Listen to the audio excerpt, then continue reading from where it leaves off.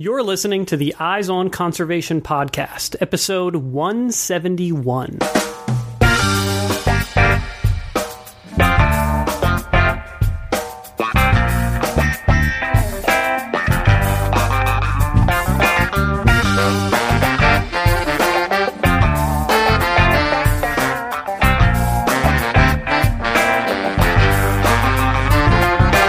Welcome to the Eyes on Conservation podcast, where we bring you engaging conversations about wildlife and conservation from all across the globe. I'm your host for today's show, Matt Podolsky. Today we are going to learn about the Migratory Bird Treaty Act, a piece of legislation that the Trump administration is attempting to dismantle 100 years after it was passed. We'll be listening to a presentation given by the Chief Network Officer of the National Audubon Society, David Ringer. David will be highlighting the key role played by the Audubon Society in the passage of the Migratory Bird Treaty Act 100 years ago, as well as how Audubon is currently working to ensure that this and other important protections for birds and our environment are maintained. David gave this presentation back in November of 2018 as Audubon was winding down its celebration of the 100-year anniversary of the Migratory Bird Treaty Act. But this message remains equally critical now at the start of the new year. While our current political situation can be downright depressing, it's important to remember that we do have options for making our voices heard. Here's David. Thank you. Thank you so much. It's great to be with you on my first visit to Boise. So yes, this is the bird that started it all for me. The painted bunting, as Michelle said. I was always a kid that was out of doors as much as I could be, bringing creepy crawlies into the house, much to my long-suffering mother's frustration. One distinct memory is putting a shell from a cicada nymph on my finger and sneaking up behind her while she was playing the piano and sticking my finger right in front of her face, which created quite a dramatic reaction. So through all of that, my parents continued to cultivate my love of nature and specifically birds. And as Michelle said, one day when I was in high school, I saw an Audubon chapter field trip notice in the local paper focused on this bird, the painted bunting, which reaches the easternmost part of its range in the central population of Missouri. So I went out and had looked at, downy woodpeckers and things like that in the backyard. And all of a sudden, I discovered this whole new world of these beautiful, amazing birds that migrate up and down through the hemisphere, and a whole community of people around them who love them and are working to protect them in all kinds of different ways. And I was hooked. That was it. So from there, I've done a number of other things in my career, but shortly before the BP oil spill, I joined Audubon on staff and then ended up working all through that crisis. So that's a little bit about how I got here. And what I want to talk with you about tonight is the Migratory Bird Treaty Act and the Year of the Bird. So how many of you know that 2018 we're celebrating as Year of the Bird? Most of you in the room, terrific. There's some more information on the table back there. So Year of the Bird is recognition of one of America's most important wildlife conservation laws, the Migratory Bird Treaty Act, which was signed into law in 1918. So we're celebrating the centennial, and we got together with the National Geographic Society and the National Geographic Magazine, with the Cornell Lab of Ornithology, and with about 200 other partner organizations across the hemisphere, including Golden Eagle Audubon Society here in Boise, and said, this is a real milestone. We need to celebrate the 100th anniversary of a decision as a country to protect and conserve our bird population.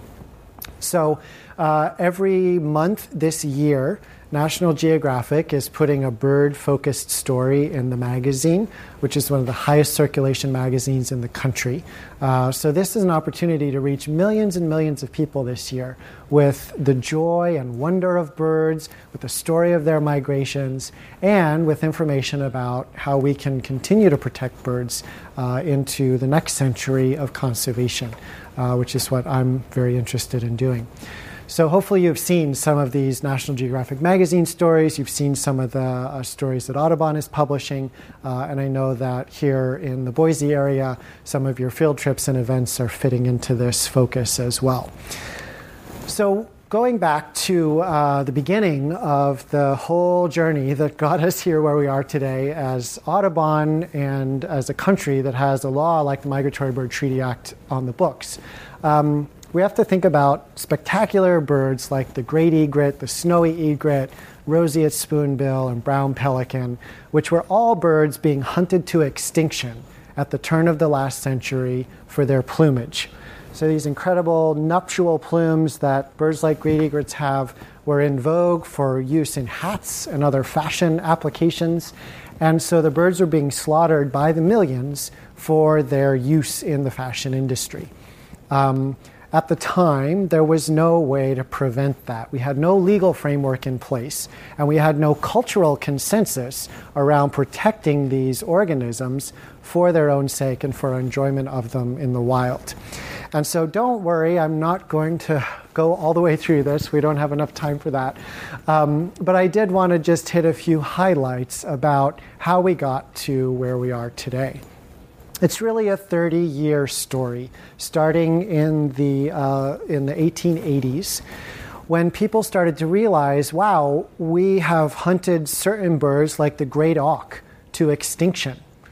We've wiped them off the face of the earth. Other birds like the passenger pigeon, the Carolina parakeet, are declining very rapidly.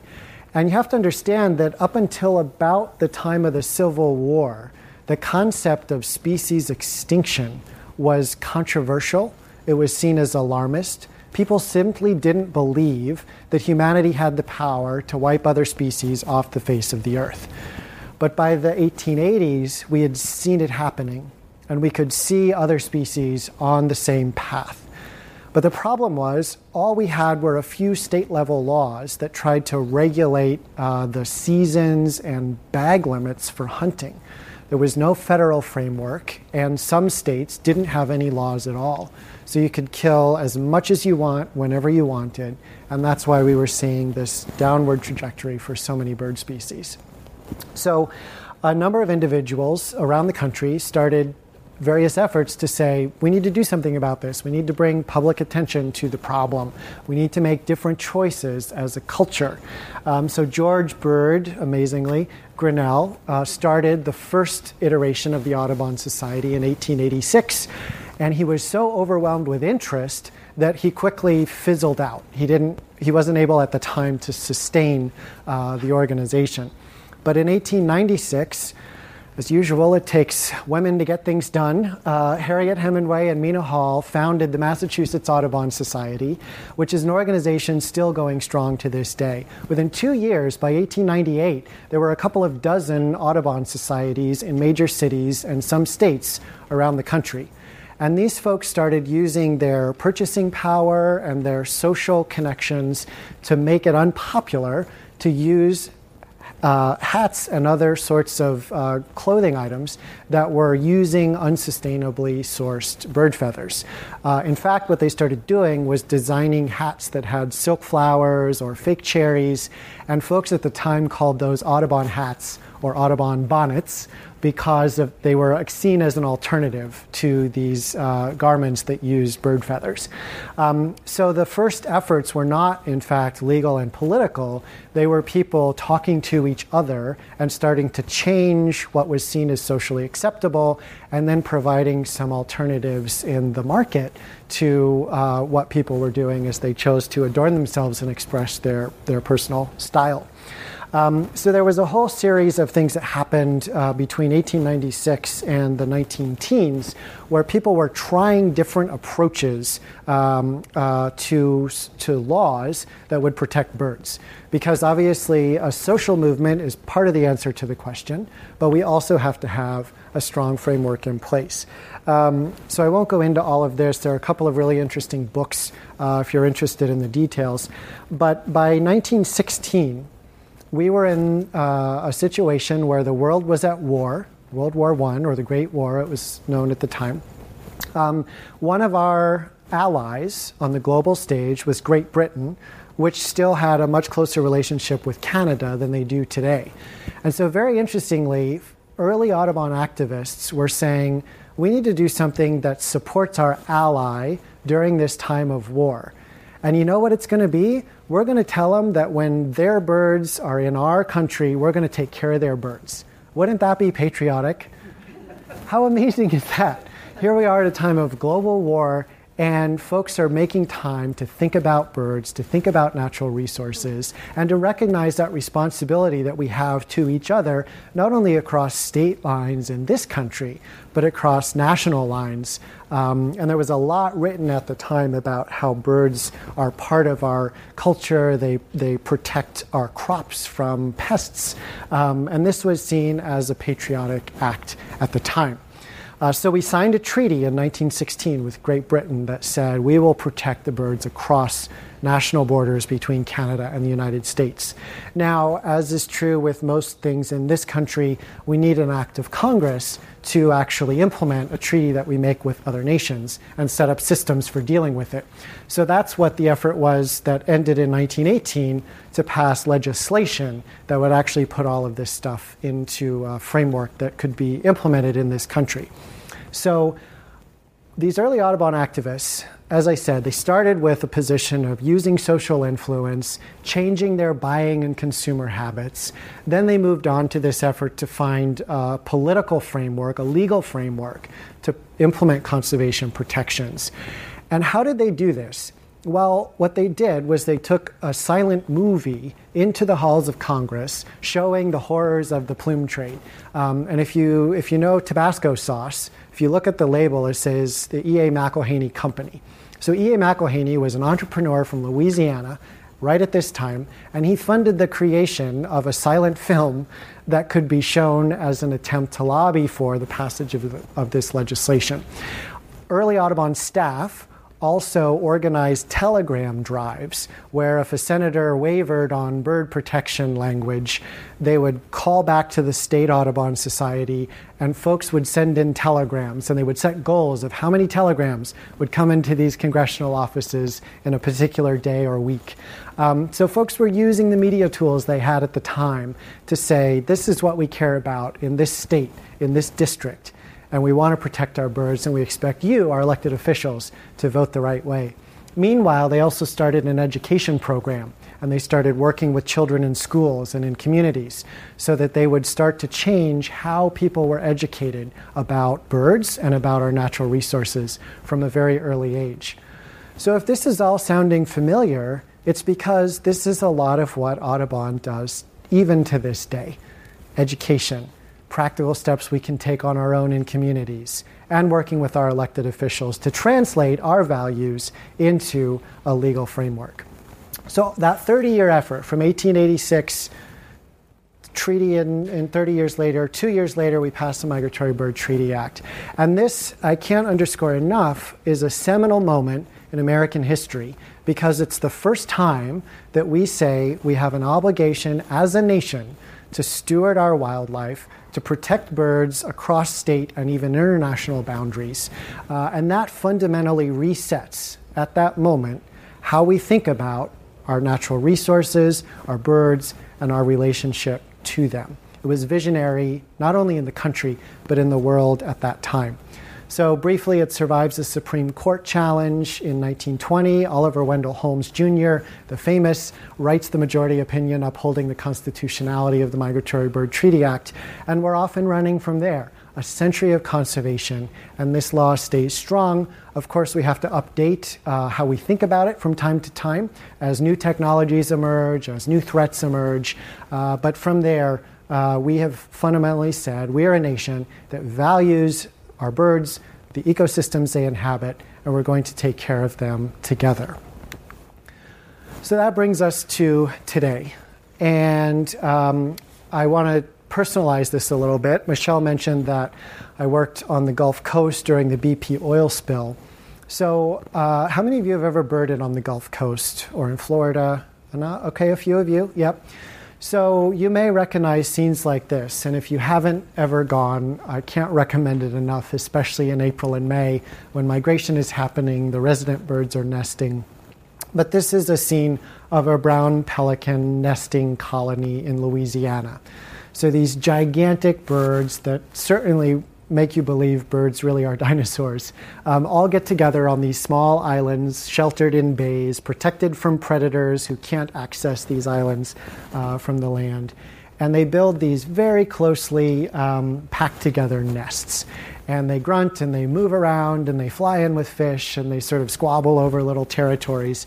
And there's just so much life and a movement and activity.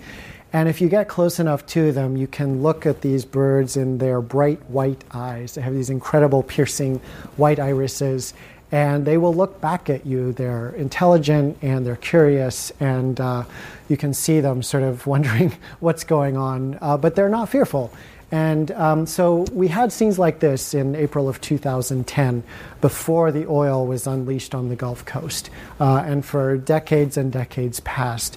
Scenes, by the way, which were possible because of the Migratory Bird Treaty Act, because of the Endangered Species Act, which then rescued brown pelicans again in the 70s and 80s when they were being decimated by DDT in the environment.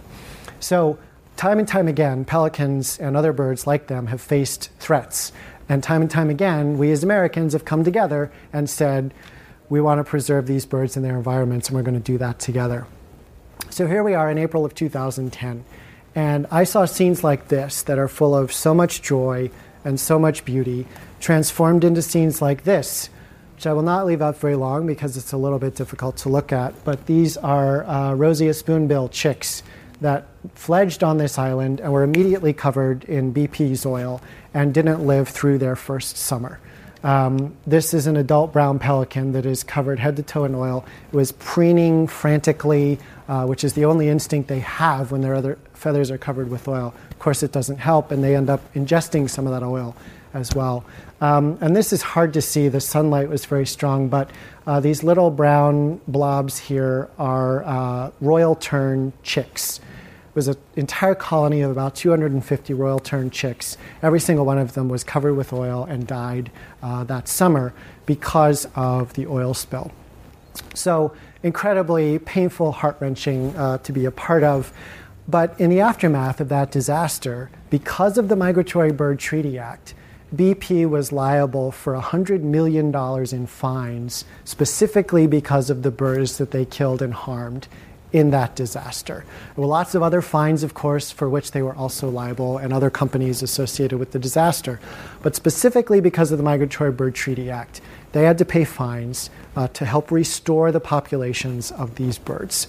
Of course, it can't bring back the birds that died, the birds that suffered, but it can help do habitat restoration, can help with captive breeding or releases if necessary, and it can help recover those populations of birds over time. So in January, the White House released a new legal interpretation of this century-old law that said, you know, if you didn't mean to kill the birds, it's actually fine, and we're not going to enforce the law against you.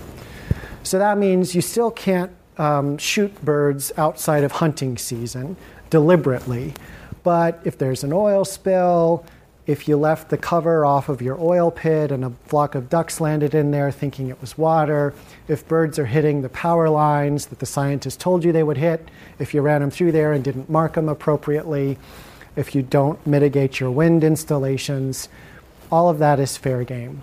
And the new legal interpretation is, if you didn't mean to do it, it's fine. So that means that if a disaster the scale of the BP oil spill happened today, that $100 million in fines to restore those bird populations on the Gulf Coast wouldn't exist.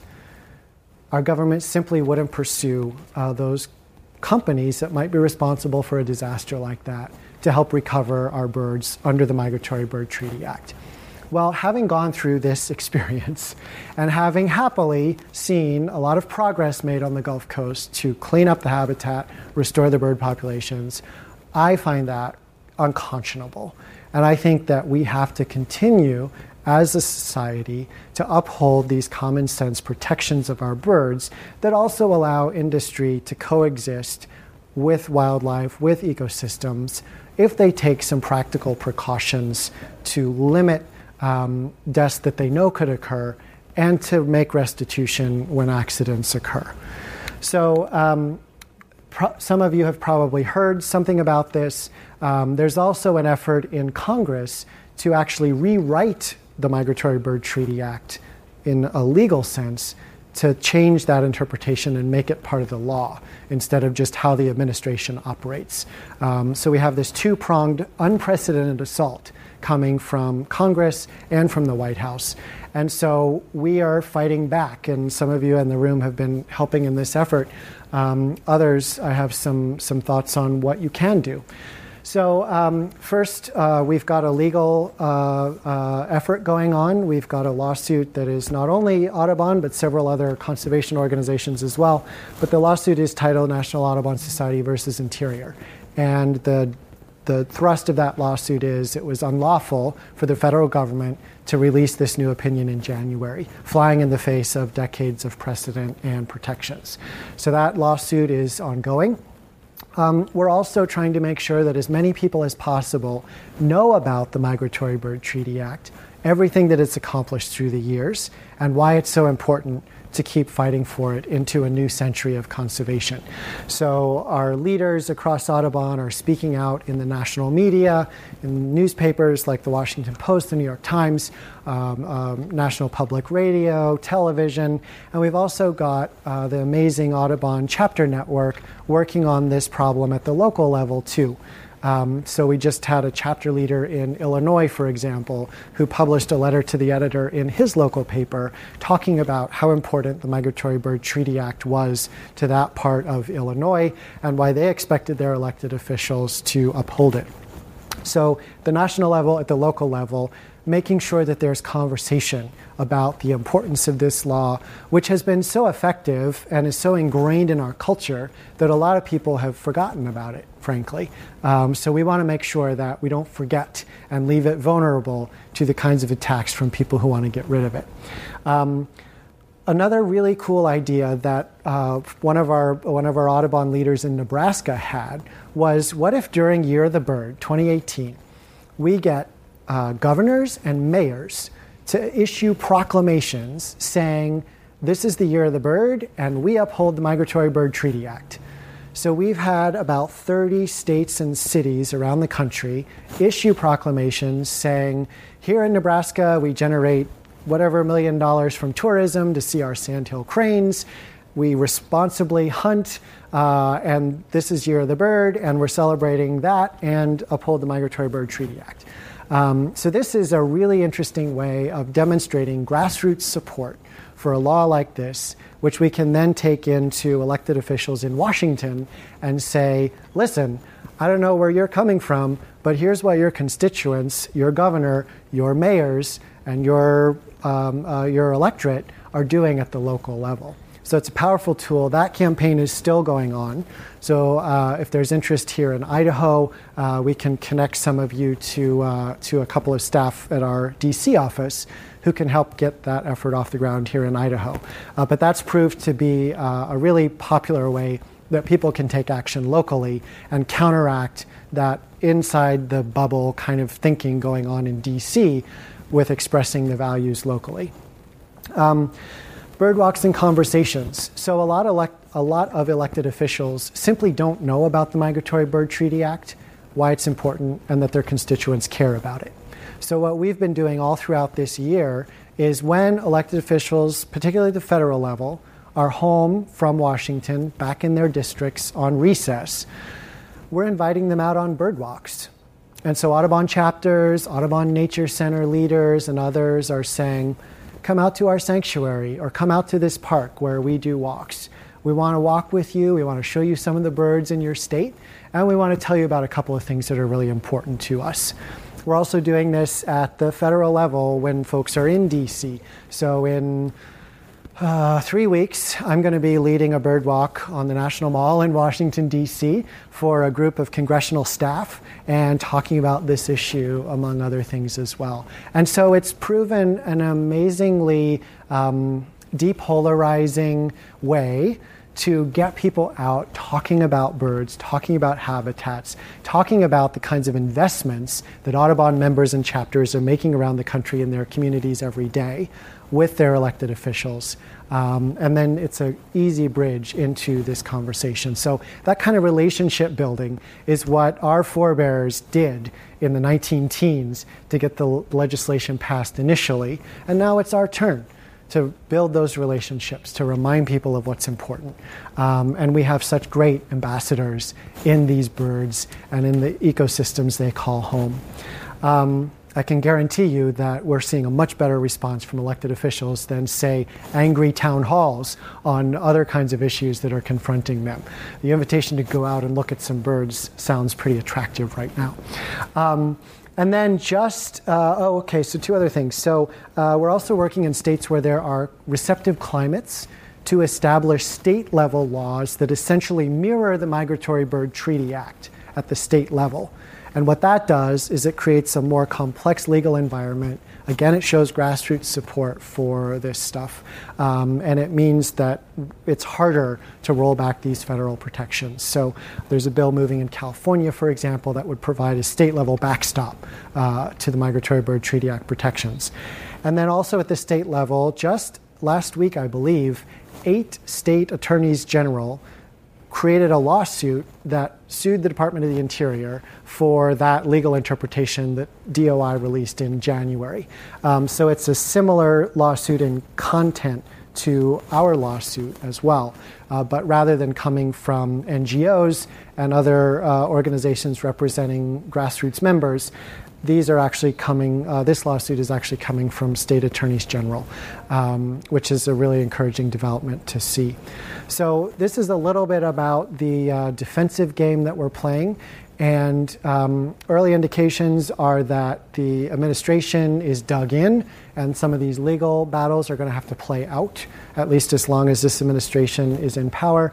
On the legislative side, a lot of members of Congress are saying, we didn't know people cared so much about this. We didn't know about the issue. So there's more receptivity, I would say, on the legislative side, and it's really showing the value of showing up and speaking out.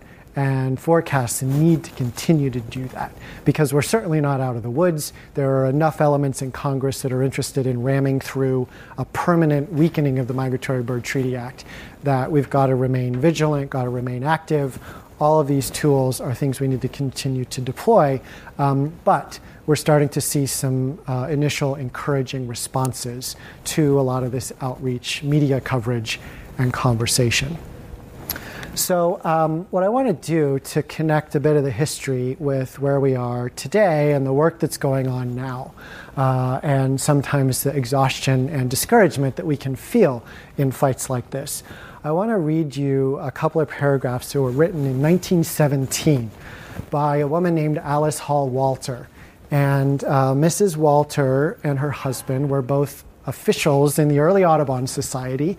Alice Hall Walter was the education secretary at the time. So she did a lot of the work with schools, with children.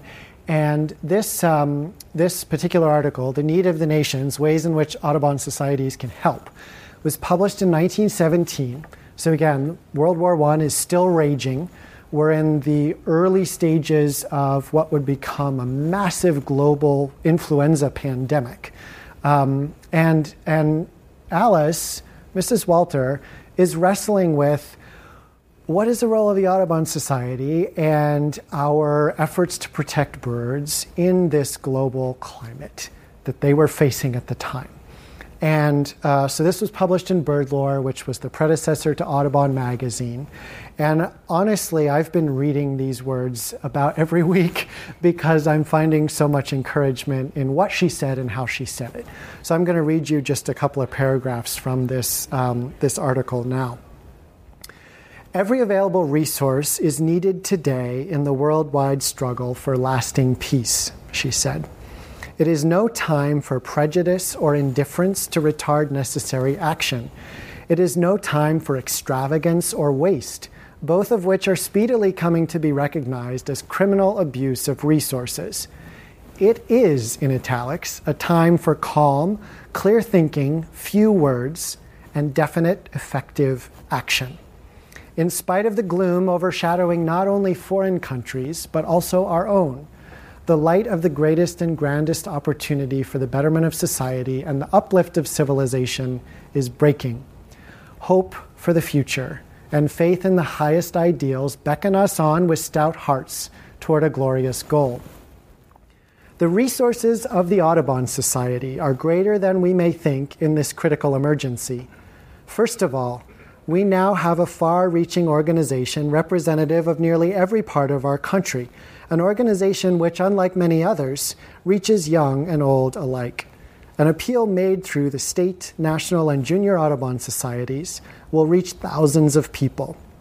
Second, we have behind us a greater moral and financial support than at any other time.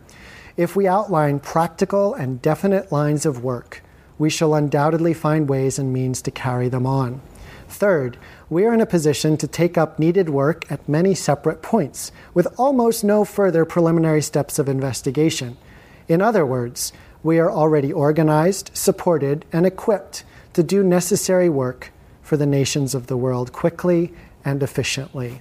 These are important resources, for without goodwill, intelligence, and method, very little can be done.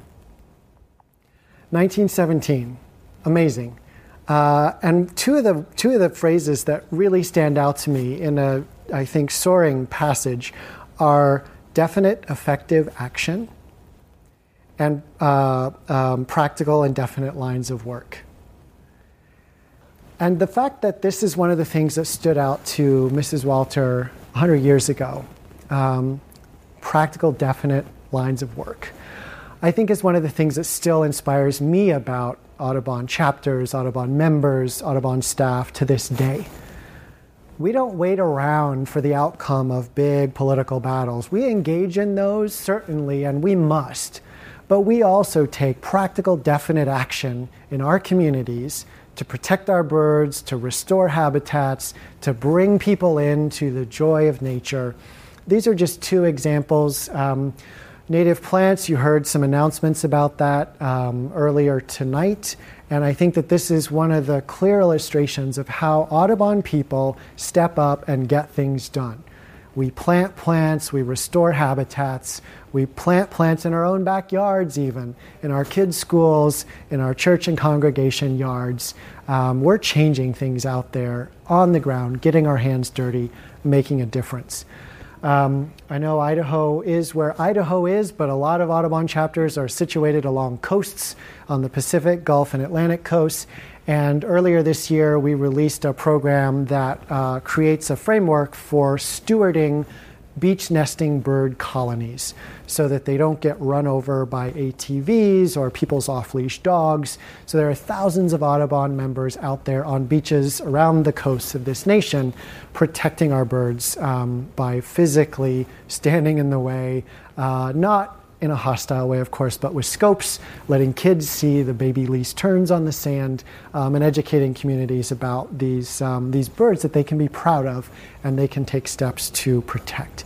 Practical, definite action. Amazing, and here we still are. So I wanted to underscore briefly the native plants message. I know most of you are part of Golden Eagle Audubon Society. Some of you may be with other organizations or other parts of the community. But this is the opportunity to grow more native plants in our yards, even on our balconies, and in restoration areas in our communities is one of those remarkable ways that we can take the lives of birds that often span our entire hemisphere and give them some of the resources they need when they're with us, whether that's for a summer, a winter, or just a day or two during migration. Because the resources that native plants offer our birds in terms of food, shelter, and safe passage are certainly unparalleled by other plants that have purely ornamental value. So Audubon's Plants for Birds program is a nationwide focus on both individual action, things I can do at my own home in my own backyard. So the certification program that you heard about, we've got Audubon chapters doing all of that, doing that all across the country. Certainly encourage you to check that out, all the way up to volunteer opportunities to plant native plants in public parks. We've got people that are doing schoolyard habitat gardens in places like Baltimore, Maryland.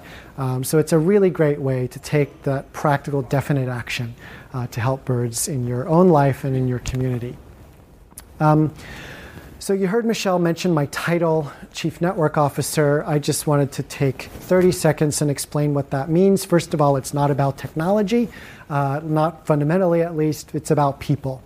So you've heard me talk about Audubon chapters, Audubon members, and you've heard me talk about the threats that birds are facing today. So we believe at National Audubon Society that in order to meet the challenges that birds are facing, and in order to improve our communities and connect more people with the joy of nature, we need an Audubon network of members, chapters, nature centers, partner organizations that meets these 4 criteria. It's connected. That means we're learning from each other. We're not working in isolation, but we're drawing on ideas, programs, resources from across the whole country, even the whole hemisphere. It means we're capable. We have the resources we need to undertake those practical, definite lines of work. That's financial resources, that's training, that's other kinds of things. And then we have to be diverse, and I have more to say on that in a minute.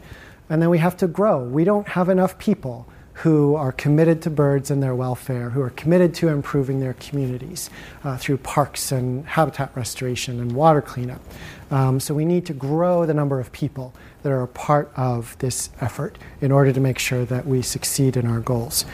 So that's what my job is, working with folks like this all across the country to help build up these characteristics so that we can get our conservation work done, protect our laws, get more native plants in the ground, and continue a healthy population of birds across the country.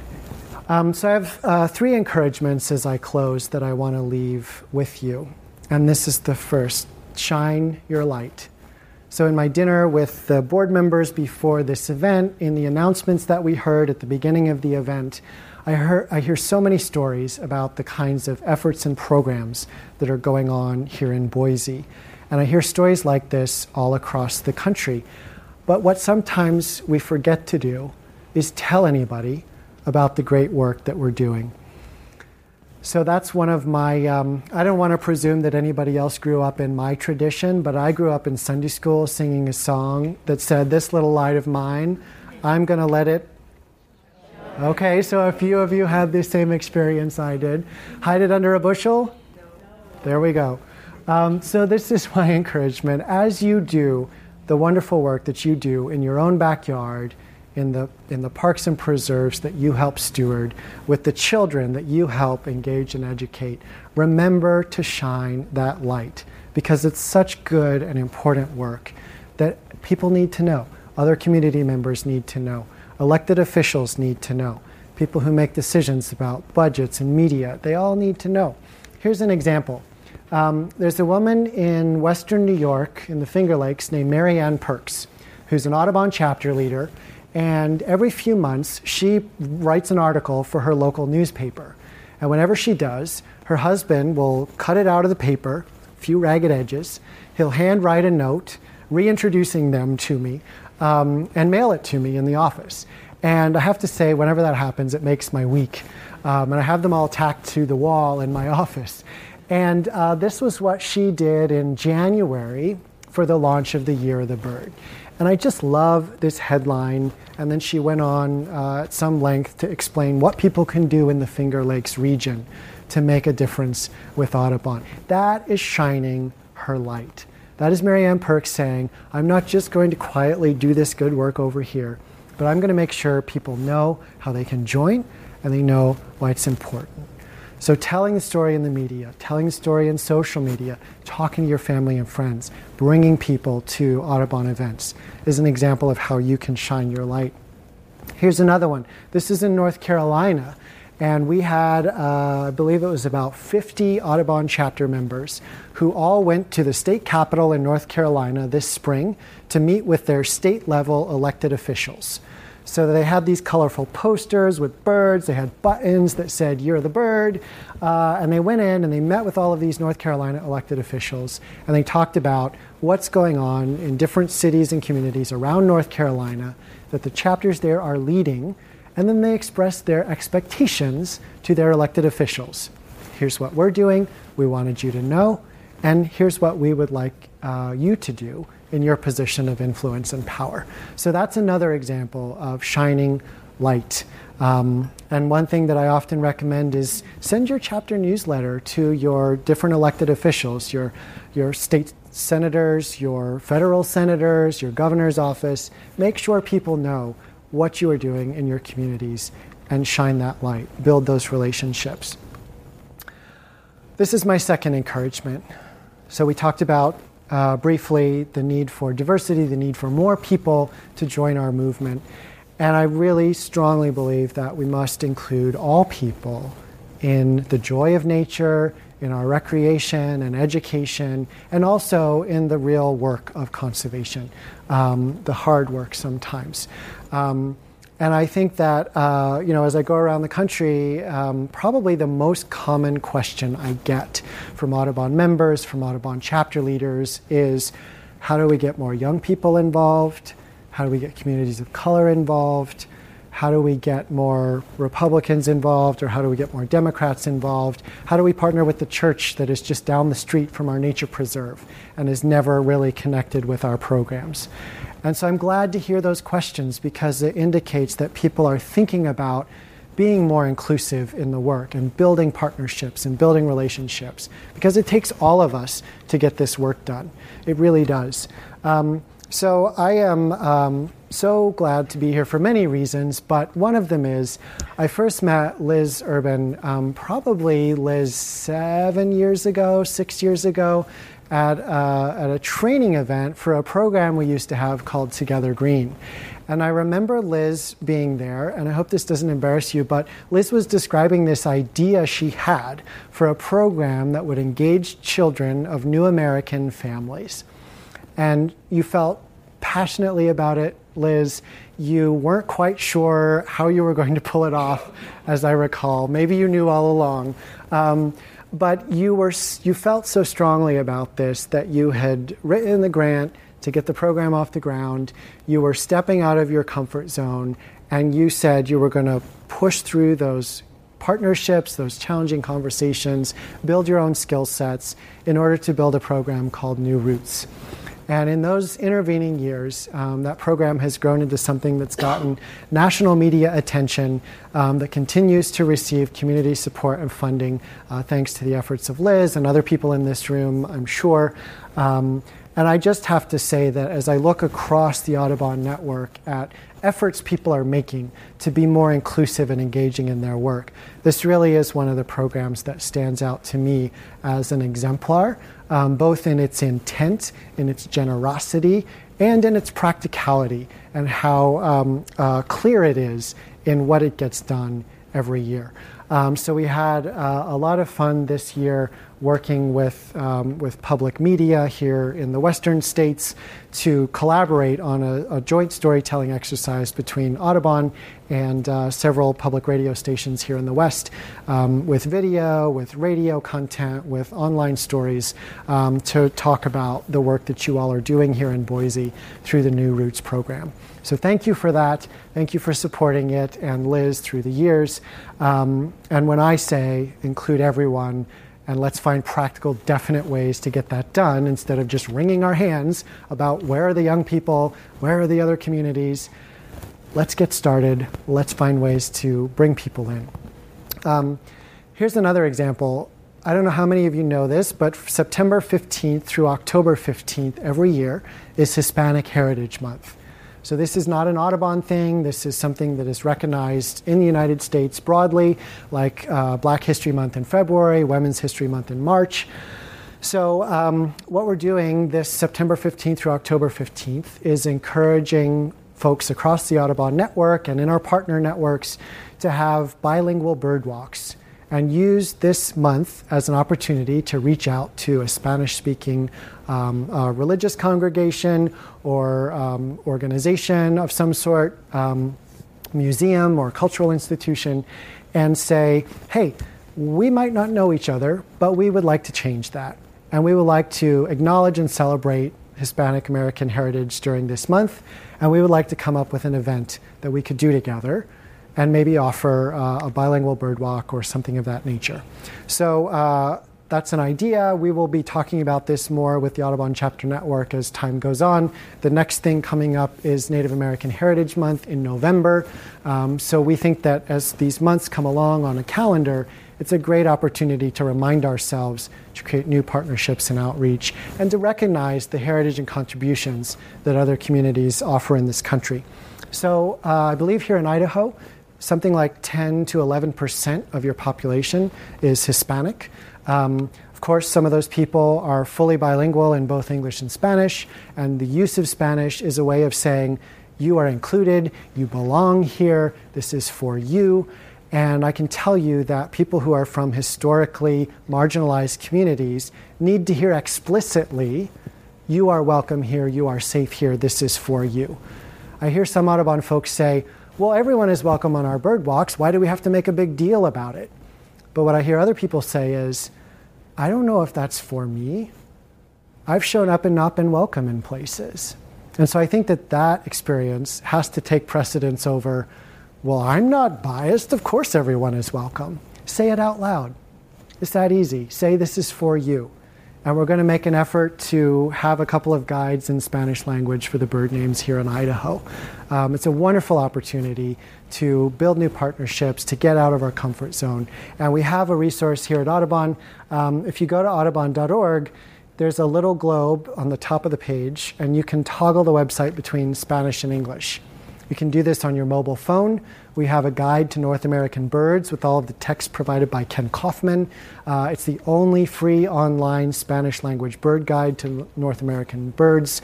You can pull this out in the field, switch your language over to Spanish. We've also got some magazine and website stories that have been translated. So that's a resource to help. And we think that these areas of monthly action and emphasis are a way to get started.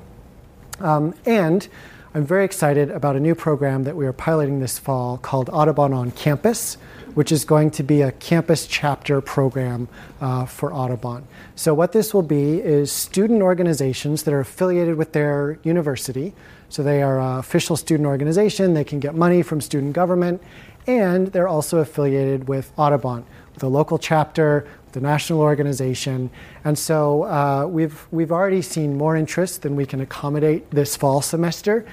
So we are hiring a staff member to get the program off the ground.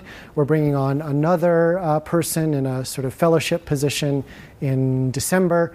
And so we're really excited about the potential that this program has to bring in a whole new generation of people to leadership in the Audubon Network and the bird conservation movement.